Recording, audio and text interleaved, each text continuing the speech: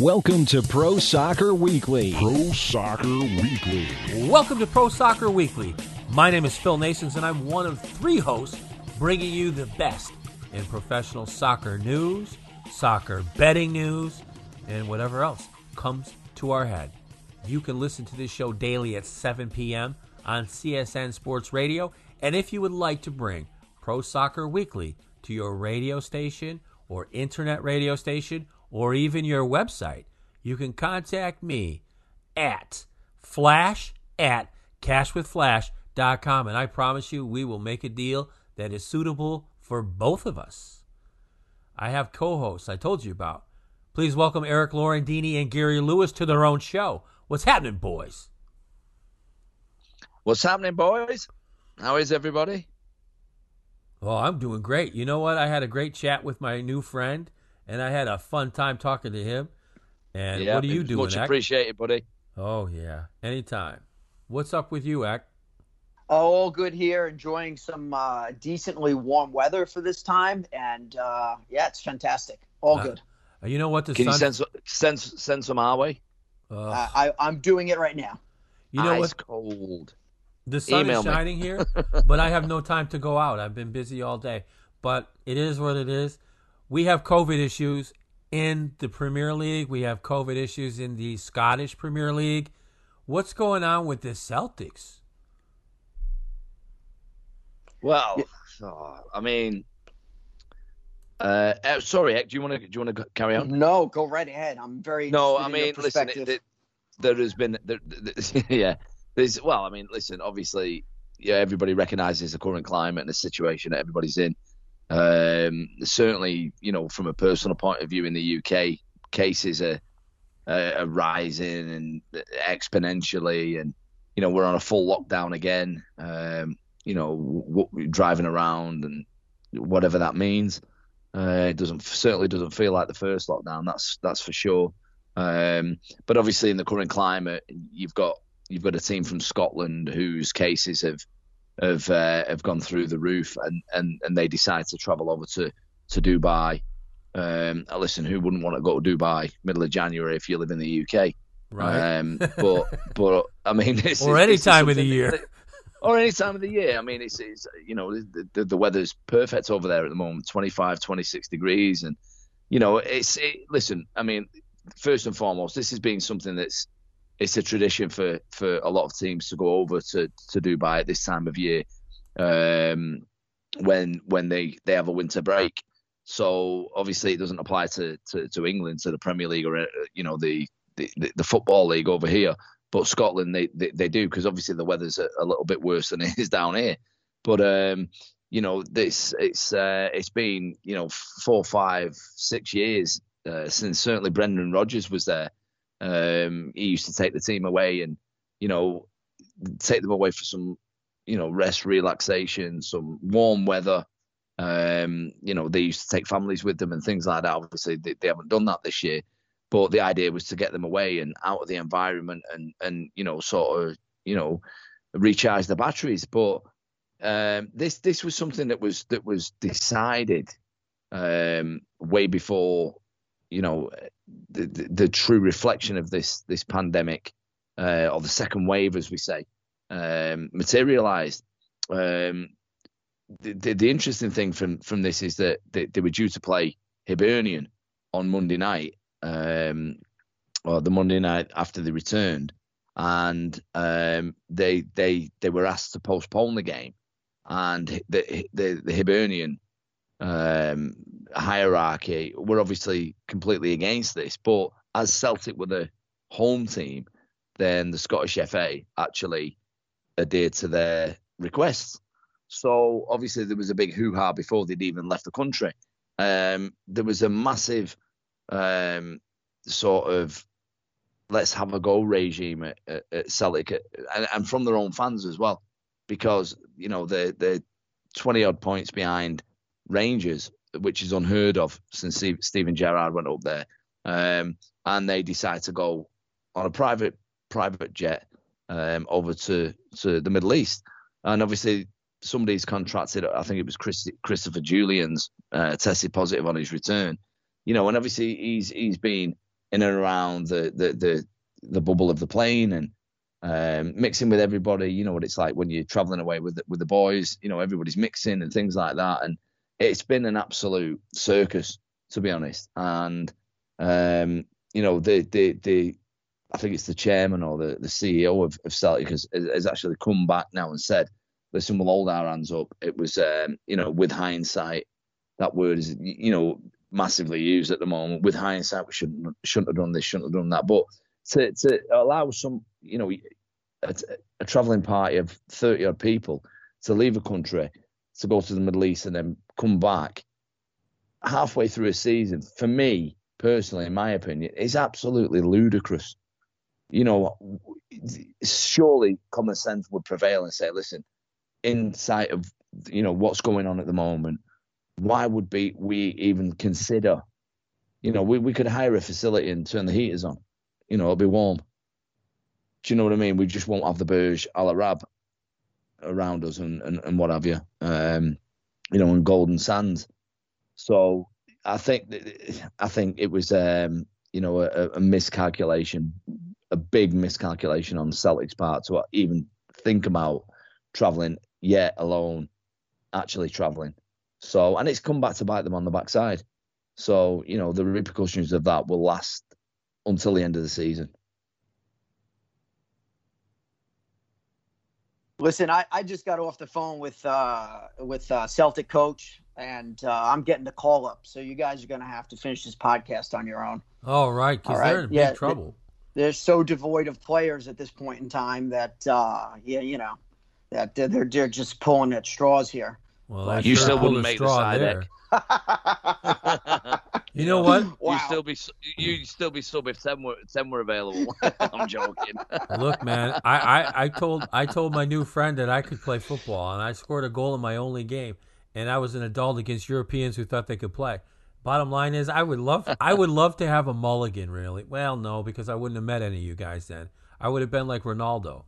But needless to say, the Celtics, they have issues for real, and they have to play, and they're hosting a team, and this is not going to be a very good thing. And this is supposed to happen on Monday night. But the funny part of it all is that these guys are all holed up in a hotel or wherever, quarantining. Would you want to play against them? If you were Hibernian, would you want to play against this team? Listen, at this point in time, you know that all the people that have a COVID-related, you know, either have it or been in contact with it, you know they're all out of the picture. So it's probably the safest time to play them, honestly. And being devoid of all the players that they are, it almost might be a lock for 3 points. You never know. Well, it could be, but you know what I would be worried about, and the Hibernian players are worried. They're concerned about this. They don't want to go in contact with them. But this was bad. But hindsight is always 20/20. Who wouldn't want to go to Dubai, even if you have to hit that mat 5 times a day? I mean, it's still pretty warm there. But that was just a bad call. And you know what?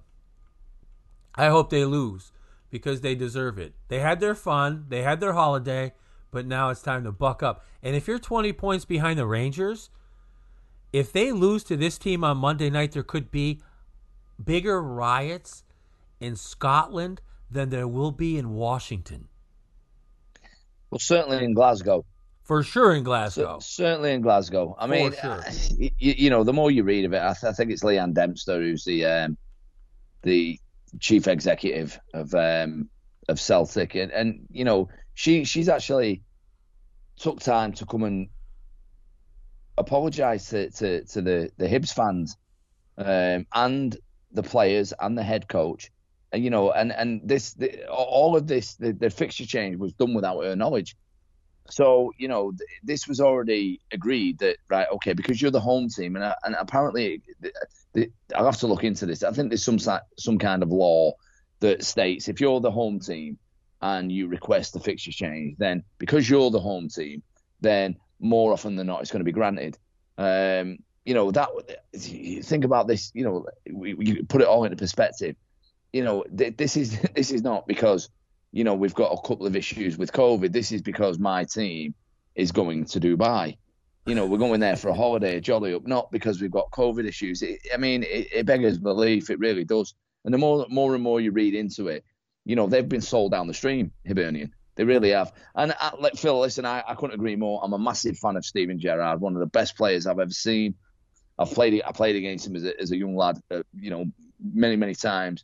And he was an absolutely outstanding footballer. And I'm so pleased that he's doing really well at one of the biggest clubs on the planet in Glasgow Rangers.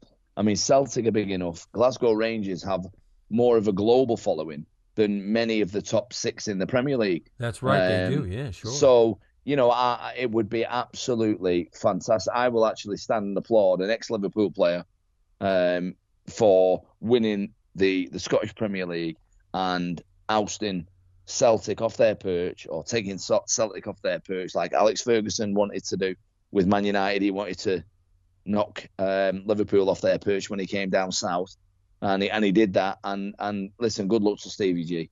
I'm really pleased for him. He's doing a fabulous job up there.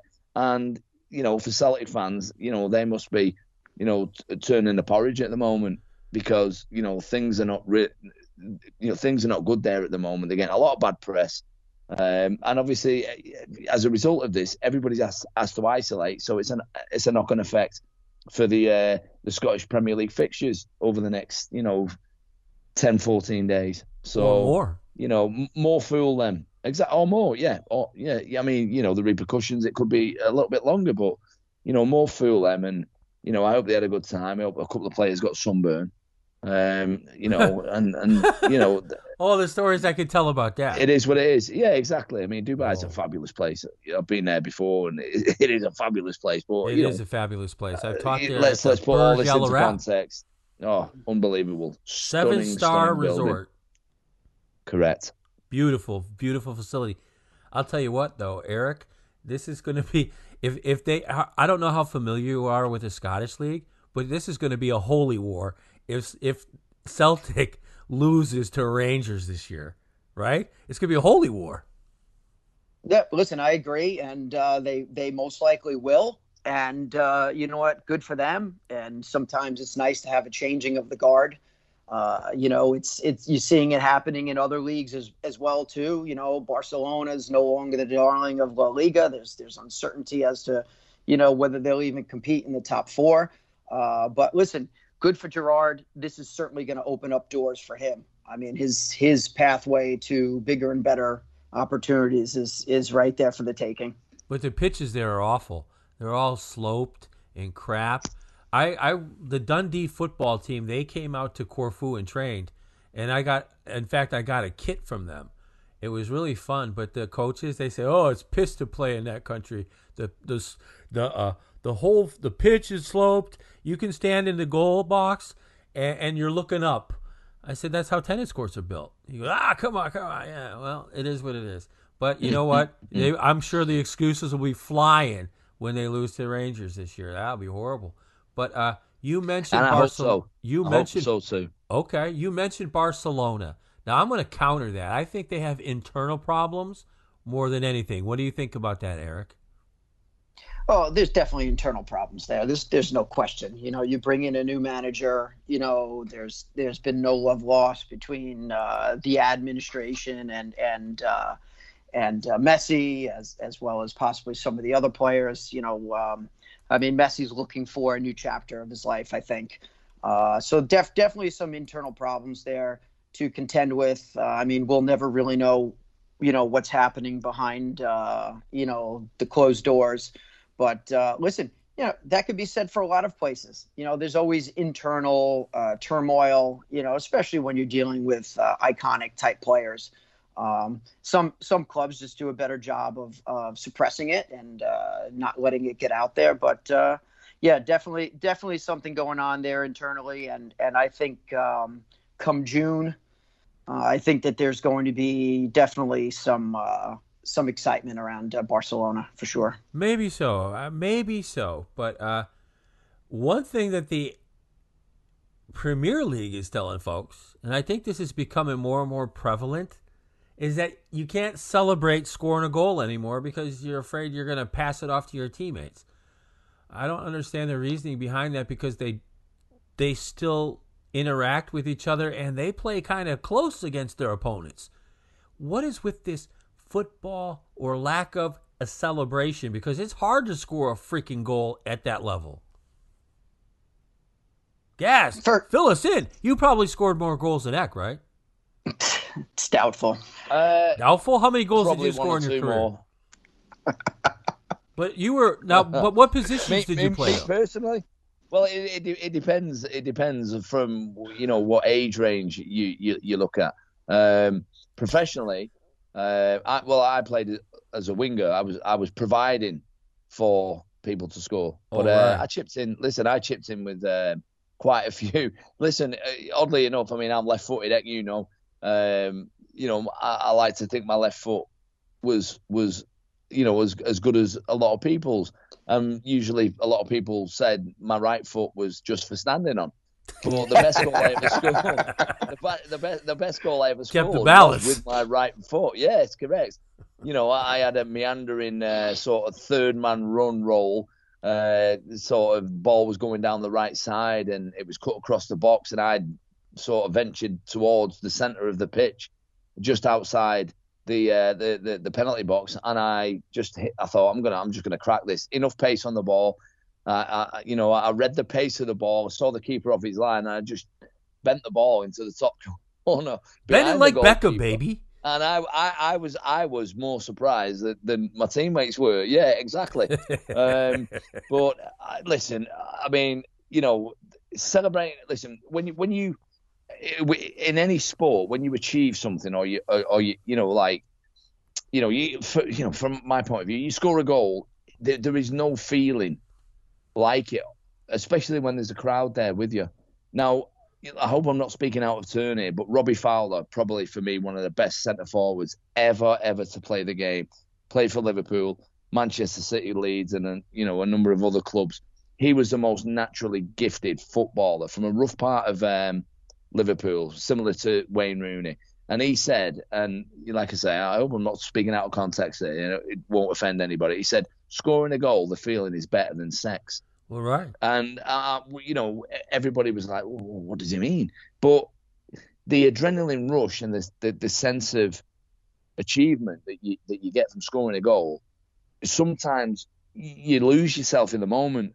Now, I'm pretty sure, when people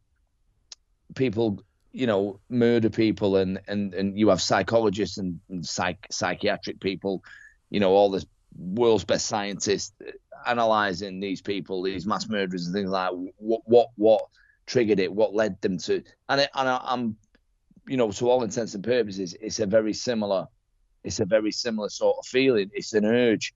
It's this sense of achievement, and it's a strange feeling, because 5 minutes later, it's like you've come down off a Class A drug. It's right. An unbelievable feeling. You lose all your fitness. You lose everything. You're incapacitated for a spell. And I understand. I never understood it, but I fully understand now, being a coach, that you're at your most vulnerable when you've scored a goal, because you're all high, you're all hyper, the adrenaline's rushing and things like that. You've just had a moment with the boys, where all of you are together. One of the biggest things we were taught at Manchester United is, when you score a goal, it doesn't matter if you're the goalkeeper and you're in the opposite corner of the field, you all go and celebrate together. And that was a trait that Sir Alex Ferguson instilled from under nines up to, first team. And that was something that if you didn't do it, if you didn't go and celebrate with your teammates, you were like, well, why weren't you over there? And there was no excuse. So everybody celebrated. All 11 players would run to the centre circle and we'd all celebrate, so the goalkeeper could make up the yards. And then we'd regroup, and then, we might lose a goal 30 seconds later because we can't contain our excitement. Pep Guardiola's made a really good point today. I think he was saying, rather than suggesting that players are flouting the rules, I think the government would probably be better off examining, their own mishandling of the pandemic, rather than making footballers scapegoats. Now, footballers, they're all in their own bubbles, so they're all negative. Otherwise, they wouldn't be on the pitch. Why are they not allowed? In my opinion, why are they not allowed to go and celebrate together when they're all in their own bubbles? That doesn't make sense for me. I understand why people are saying it, but that doesn't make sense to me. Now, there's a lot of ex-footballers who've come out and said, footballers are being selfish at the moment. They shouldn't be celebrating and this, that, and the other. Really, would they have done the same back in their day? I'm pretty sure they would have done. That was another argument. So there's talk now of we can only fist pump and stuff like that. Listen, that's all right. We're in unprecedented times. So if we all agree that, okay, there's no fans, there's no crowd, so, we can't run off to them and we all celebrate together in, the best part of the stadium, whatever it may be. A certain stand might have the most songs and be the most vocalist. But I think there's going to be an agreement where the players can only fist pump moving forward. I think that's the only way people are going to get off everybody's back. Celebrating, that's a big thing. How many times did you celebrate when you scored goals, Eric? Twice. Always. Whether it was twice or not, it was always. Because to Gaz's point, it's such an emotional adrenaline rush. And just being a part of, helping your squad, hopefully come away on the right side of the score sheet, or just being a part of that and having your teammates celebrate you and your effort. And I mean, it really is an incredible, incredible feeling. So I think, listen, goals should be celebrated. I also think that being that none of these players would be on the pitch if they hadn't already passed their test or had a negative test. So it's probably the safest environment to be in at that point in time. So celebrating, I don't really think anything's being transmitted while goals are being celebrated, for sure. And I think, listen, people need to see it. The players need to feel it. They need to have that excitement surrounding the game, and we can't have fans in the stands to really any extent. So they're all home, watching it on TV, and they need a reason to celebrate, and they celebrate right there along with you. I just think it's an important part of the game. Also to Gaz's point, there is that moment of total elation. You slayed the dragon. You've just taken over the castle, you've stormed the castle, and you've taken it over. I mean, it's such an incredible feeling, but there is that letdown, after the fact. And that is something that, players need to find the balance, once they score, have sort of a mantra or something that keeps you level headed and keeps you focused on the task ahead. Listen, on-field activities and off-field activities, I know that they to some measure, become one. But again, nobody's on the field or nobody's around the pitch that hasn't been tested and that hasn't been proven that they can be there safely to themselves and to everybody else around them. Protocols are important, maybe more critical now than ever. But I honestly don't think that there's any transmission happening as a result of these players celebrating goals. The tennis world, one of the biggest things is that when you talk about slaying dragons and being euphoric, it's no greater pleasure in life than to slay the number one player on center court at Wimbledon. I never did this, but I've had students who beat the guy that the crowd was in love with and were hooting on you. And there's nothing better than when you win and hold up that trophy and everybody loves you. They just do. And because there's no fans in the stands, that doesn't happen for tennis players now. One of my students won a tournament toward the end of last year. And he said, I wanted to celebrate, but there was nobody to celebrate with. and that's a hard thing. So I would think that they ought to just take a chill pill on this. That bottom line. So you look right. So listen, let me just put in there, Phil. So Aston Villa played the under 18 stroke, under 21s, under 23s, whatever it may be, last week in the FA Cup against Liverpool, just to make sure that the game was on.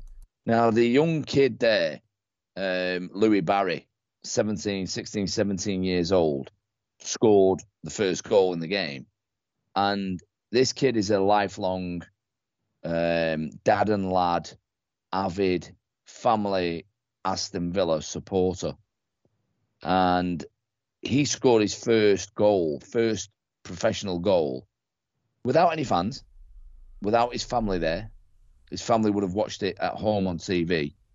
And the elation and the innocence in that kid's head, in his eyes, when he scored that goal, and every single one of his teammates who were in the same situation as him, vying for a new contract or vying for a professional contract, whatever it may be, an extension on the contract, ran over to him. And you're telling me that was just a complete natural impulse from everybody concerned and connected with that goal. The kid floated on air for the rest of the game. You know, he actually took his shirt off and swapped. He asked Fabinho from Liverpool. Fabinho was fabulous. He took his shirt off and gave it to him.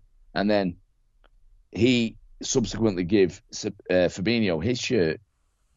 And then his coach turned around to him and said, listen, why go and get your shirt back? Because that's your debut shirt. So the kid was completely lost in the whole emotion of the event, scoring a goal, that he forgot to keep his own shirt and he give it to an established Brazilian international who's won everything. And Fabinho actually gave it back to him and said, listen, cherish that. Right. I mean, and you're telling me you have to sort of, how can you not lose yourself in that moment? And for me, I mean, it was all over the papers the following day. He's like a blue-eyed, starry-eyed young kid playing in the park when he was 10 years old. And that's what dreams are made of. And, for like Eric says, and I said before, you're all in your own bubble. You're all negative. You're all celebrating together. I mean, school kids are doing the same thing. They're all kept in their own bubbles. They're eating together. Do you understand what I mean? Oh yeah, they're all in their own bubbles. They don't mix with anybody else. The biggest issue is that they're actually shaking hands at the end of the game. Some of them, or somebody commits a foul, and you pick somebody who you fouled, you pick them up, and you have to pick them up by the hands.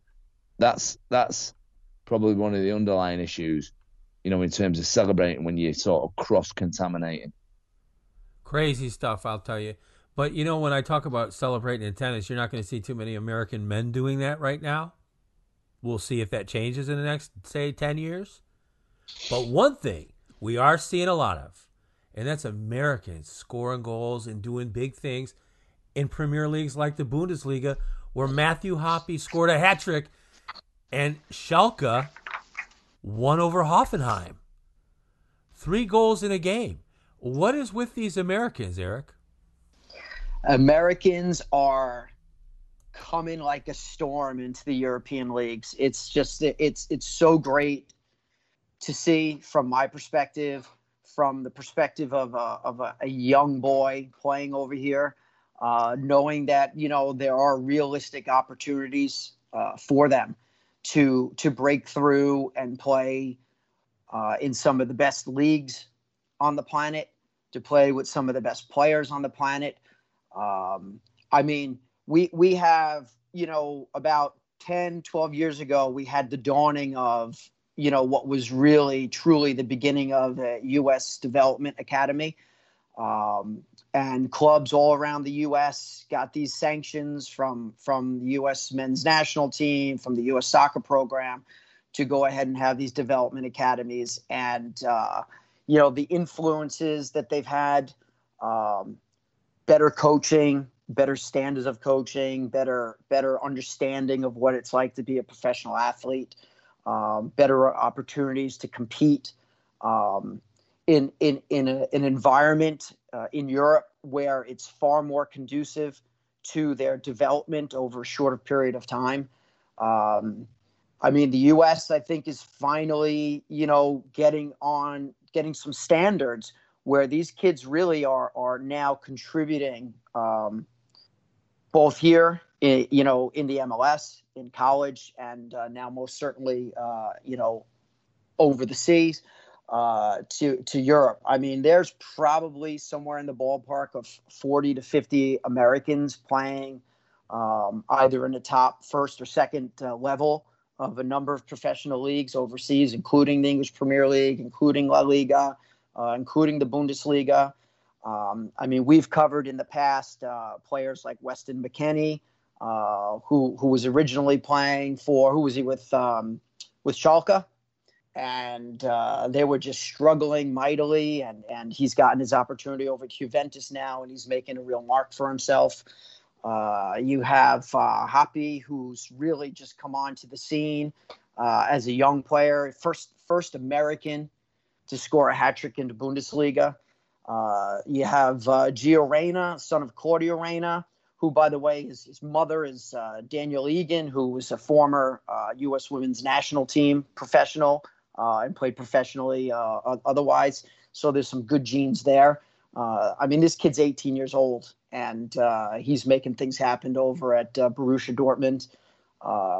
Pulisic, who's 22 now, he's been on the scene for, I don't know, 5-6 years at this point, and he's really starting to, find his way at Chelsea if he could stay healthy. Tyler Adams at Leipzig, who was the standout player for them through their campaign last year. He's only 21. Zach Steffen, the 25 years old goalkeeper at Man City, who will likely become the starting goalkeeper for the men's national team. You have Sergino Dest, first American to score a goal for Barcelona. He's 20 years old. I mean, we are getting ourselves on the scene, and there are a tremendous number of Americans who are now making an impact, with their programs, whether it's top division, top flight, or second flight in the UK or in Germany or Spain, other countries as well too. But honestly, it's a really, really exciting time for us. And I think the next, I know we'll probably get into covering the men's national team and the impact of this, but, I think that we are in for a very exciting time in the U.S. for men's soccer for the next 8 to 10 years. We're going to have the youngest group of players representing us internationally. And I think it's going to be really, really exciting to, just see where these players are going to be able to get us. I see the men's national team over the next two Olympic and World Cup cycles. I see us at minimum getting into the round of 8, even possibly getting into the round of 4. That's just how talented this young group of players are at this point. That's pretty good. You said better coaching, and they also have better role models as players to look up to, because before they had Alexi Lalas and guys like that. And Alexi Lalas was okay, I guess. I mean, for America, if you make it a national team, you're okay. But he doesn't know much about soccer. So I'm thinking, what made the change? Was it more foreign coaches coming over? Was it the fact that more foreign kids were coming over to play soccer in our college programs? What was the main thing, though? That's what I'm curious about. What gave these guys the rise? Because maybe they wouldn't get that any other way if they didn't have these people. What was it that made that happen? I'm going to tell you exactly what the impetus was behind That's this. what we want to hear. It was Klinsmann in 2011 becoming the U.S. men's national team coach. He was the men's national team coach from 2011 to 2016.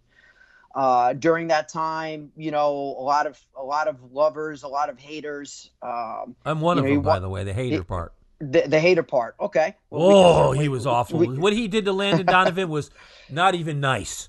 Agreed. Absolutely. Jürgen Klinsmann, right? Yeah, Jürgen Klinsmann. That's the only time I ever talked about soccer on my show until I met you guys. Was that incident? Go ahead. I'm sorry. He, you know what? He was the first coach of the men's national team program that looked abroad to bring in players. Obviously, all of his networking, or most of his networking, a lot of his relationships were back in Germany, where he's from and where he spent the majority of his career playing. He went and started bringing in sons of people serving in the American Armed Forces, and so he, was collecting these players that were playing over or living in Germany and playing in some professional clubs at the youth level, and his whole methodology was bringing these players that have international experience playing, whether it was at the highest level or not, bring them in and start developing the players to just play it at a higher standard. Prior to Klinsmann, when you go back and look at the Lexi Lawless days and other players of that sort, you had very few and far between that were really technically gifted and that really tactically understood the way the game should be played. The problem is there just wasn't enough of them. Even when it got to the point, Landon Donovan, considered, the darling of the men's national team for all the years that he participated. I think Klinsmann was trying to make a point. I think he was trying to bring in younger players. I think he was trying to get the team not to be so singularly centric around a player. And listen, I don't agree. I think that they could have brought Donovan back, whether it would have affected positively how we performed. We'll never know. But he right. So Eric, what? Sorry, just to interject there. So what you're saying there is you've got one of the most famous footballers on the planet ever to play football, won everything, and then he comes in and upsets the apple cart with one of America's heroes. But before all that happened, he would have gone in there, he would have looked at the project, and he would have seen what's happening way, way, way, way, way, way down in the age groups. And you guys had nothing coming through. There was no infrastructure. There was no technical coaches, tactical coaches. There was no under 16s, 18s, 19s, 21s, national team. There was nothing there. There was no setup. And that, for me, I mean, we spoke about this an awful lot. I mean, we've been involved in player development for, the last 20 years. For me, there's no sentiment in football. Landon Donovan, yeah, brilliant. It would be interesting to see what his coaching was like as a kid. Because I would imagine it would be nowhere near what it is over here. And yet he still came over here. He played for Everton, if I'm not mistaken, for a while, and done really well. So yep. What Klinsmann did, we wax lyrical about the Bundesliga and the German teams and things like that. Their infrastructure is absolutely unbelievable. It's almost as good as, if not better, than what we have here in the UK. When you're building a project, and to all intents and purposes, Klinsmann went in there probably to ruffle some feathers, and he has done, obviously, by your opinion and yours, Phil, for not picking your golden boy, or leaving him out in the dark, or whatever it may be. But sometimes you have to make those decisions for the better of the cause. Now, we've been together for 12 years, whatever it may be, 10 years, whatever it may be.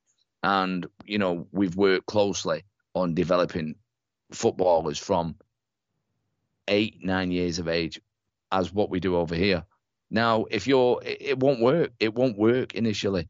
But if you've got a project and you've got a plan and you've got the infrastructure there to support the plan, right, this is what we're going to do, and you get people to buy into it. That's how academies in America will work, purely because people are paying for the service.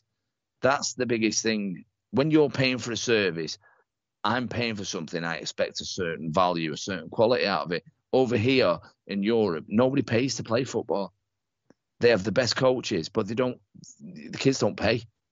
So that in itself creates a major problem, and we've addressed this before. Klinsmann went in there, ruffled some feathers, and probably has made the national team or the progression for young quality potential players at this moment in time to actually be recognised and come through and have opportunities. And that for me is one of the biggest things. Ghana, Tanzania, Nigeria, Senegal, Ivory Coast, Sierra Leone, they've been doing what you guys are now doing for 30 years. They've been doing it for 30 years, and they've been connected with all the top clubs in Europe, not the UK, because a lot of African players couldn't come here. I mean, I've been over there numerous occasions over the last 10 years. I've been there plenty of times, and there's players over there that are far better than what we have in Europe, and they can't come to the UK. So then they start going through Portugal. They start going through France. You look at all the players who've won World Cups with France and Spain and Portugal and play, top footballers that have had to come through these countries from Africa just to try and have an opportunity. Now the Americans, it's not like that. Your world and the African world is completely different, but they've been doing it for 30 years, and it's not a practice that's it's quite simple to do.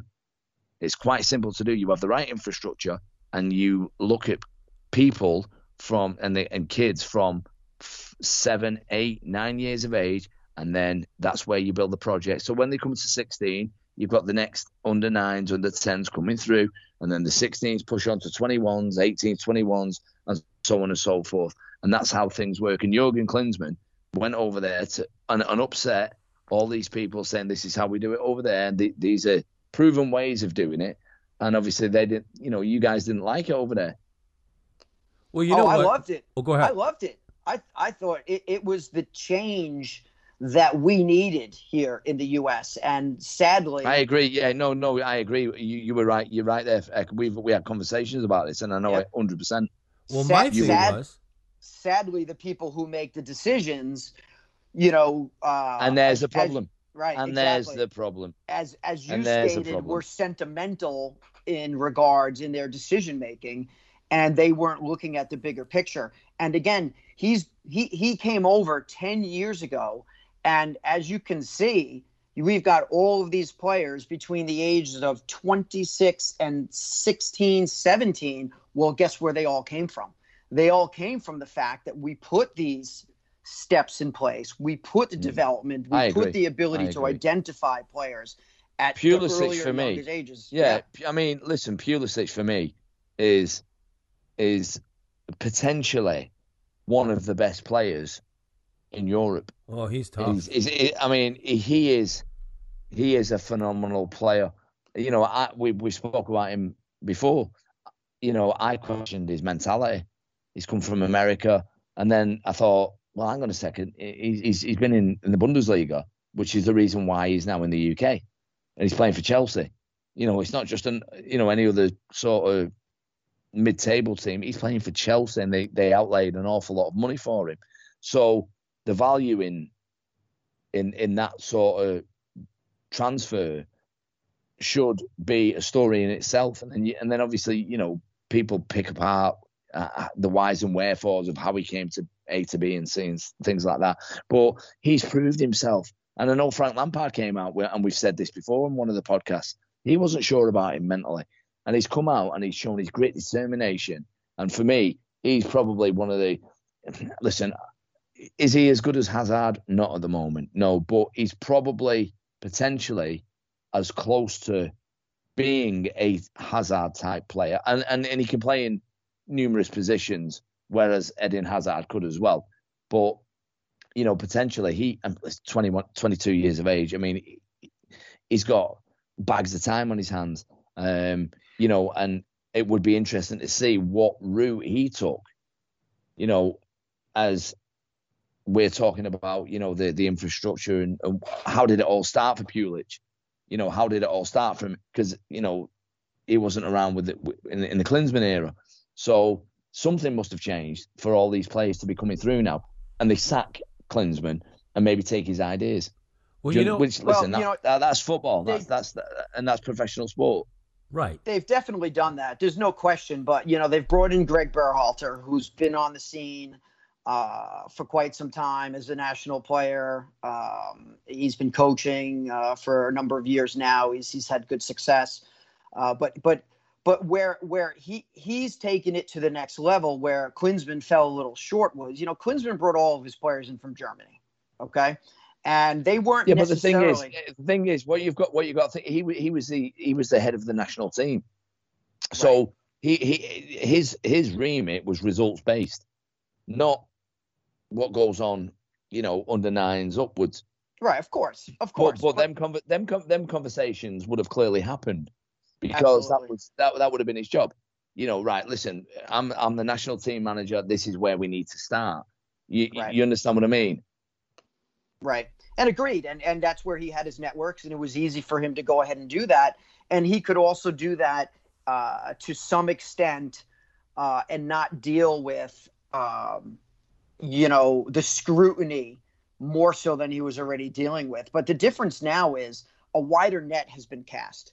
They've gone to the different leagues. They've gone to the different countries. They've looked for players, or they've developed players, or they found opportunities to get players into different leagues at different levels. And these kids are all getting the experience that our players were not getting. When you play against the best 10, 15, 20 years ago, when you play against the best American players to compete for a spot, it's nowhere near the same realm of competing against the best Spanish players or the best English players or the best German players. There's no comparison. So Lexi Lawless or any of one of his sorts could have been, he could have been one of the best 25 players, or maybe one of the best 8 to 10 defenders in the U.S. at that point in time. Or maybe he had the right relationships from college coaches carrying into the men's national team program.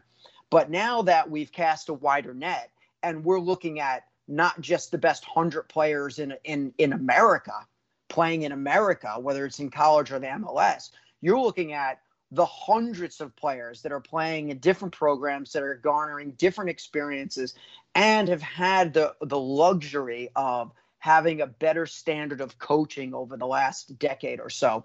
All these things cumulatively have gotten us to where we are now. And I think it's going to be exciting. I think it's just going to be fantastic for American soccer. My thing with the whole Klinsmann, my argument was, here you are, you're trying to get people to watch because you're complaining that no one supports the United States men's, the national team. And you just released the best player, the most recognizable player. And that was a funny thing to do. Coming from another country, it was ballsy and it worked. But at the time, though, it wasn't well received. And, Klinsmann's kind of like, I guess, me. I'm a little brash, a little brush under, or gruff, whatever. I know what I'm doing and I know how I want to do it. And that's well and good, but it worked. And good for him and good for the United States.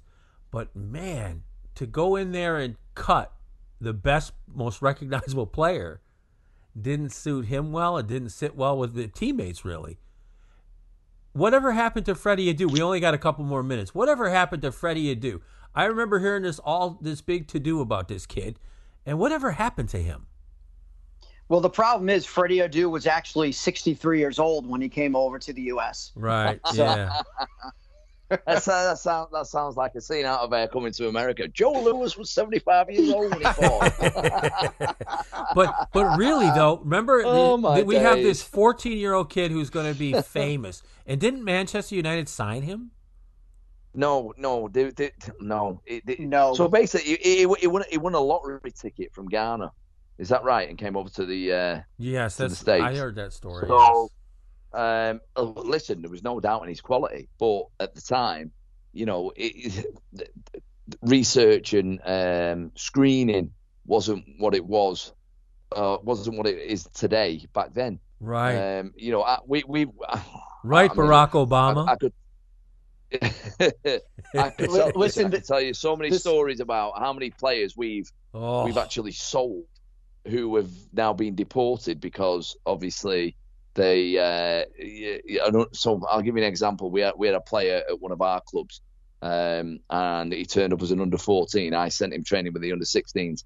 We sold him to one of the top Premier League teams for a lot of money, where they were able to do bone grafts scanning, and he went in there as an under-15. Turns out he was 22, and he was subsequently deported back to Angola. So that and that, listen, let me tell you, that is not uncommon. That is, it's more common than uncommon. So I was talking about and waxing lyrical about the African projects and things like that. Many of these players don't have addresses, so you've got to think about it in that respect. How are you going to get a visa when you can't prove where you're actually living? So those type of logistical nightmares and the demographics of the African nations came into effect more often than not. But Freddie Adu was an unbelievable player. But I think, as Eric said, as his body aged, I think he got found out against the age levels he was actually playing against. So he was a man before he even left the States. Let's have it right, and it would be interesting to see what his bone graft figures were and what his real age is and things like that. They still talk of Paul Pogba, whether his age is actually correct and things like that. So he was one of he was a phenomenon, a global phenomenon, and every man and his dog was after him. But I think with him going to, I think he ended up in Germany first, didn't he? And then sort of did the rounds and things like that, and it never really materialized for him once he actually was in an environment where not so much kids, that genetically were younger than him. I think he just didn't meet the level, and he never broke in anywhere he played. No, he never did. He never set the world on fire, did he? Nope. He never set the world on fire. And a lot of clubs back then were buying. When you're buying a kid, you're buying potential, and that's it. You're buying potential, and then it's your job to then nurture that potential and rear this kid into what you see him potentially being. And there was a lot of clubs. There's a lot of sort of side deals that go on in football, right? Well, we're going to bring if you're a club in Holland, we're going to bring a kid in from Brazil. He can't come to the UK. Let him spend 2 years in Holland. We'll pay his wages and we'll buy him off you for half the cost that we would do if we weren't putting any investment into him initially. And that all these deals don't exist anymore. So I think that was probably the straw that brought the camel's back in terms of those types of deals, whereby you think about statistically how many teams would invest in a player going to another country and into another club with the view of bringing him to your nation that have fallen apart. So I don't. What is he doing now? Is he in a retirement home on Rhode Island? I have no idea. No, he's playing in Europe somewhere. I'm not really? sure where I think he's playing in the second division of the Bundesliga. That sounds about right. Yeah. Yes, he does. Oh, okay. When you talk about deals, guys, because we got about a minute and a half left, we're going to give you the greatest deal of all time. We're going to offer you our picks, which we are way, way, way above 500. We're up about $4,000 in profit, and we're going to give them away for free until all this COVID crap and the world gets settled in a little bit. That's our gift to you for putting up with us every week on this show and taking our picks. We appreciate you so much. We want to thank CSN Sports Radio for airing this show. And if you want to bring Pro Soccer Weekly to your radio show, contact me at cashwithflash.com and we will hook you up. You can find the show at philnaessenshow.com and you can find our picks at cashwithflash.com. For Eric and Gary, I'm the Flash. Thanks for listening to Pro Soccer Weekly. You too, Scartastic. I didn't forget you this time, did I? You've been listening to Pro Soccer Weekly. Join us in our next installment for all of your pro soccer news on Pro Soccer Weekly. Pro Soccer Weekly.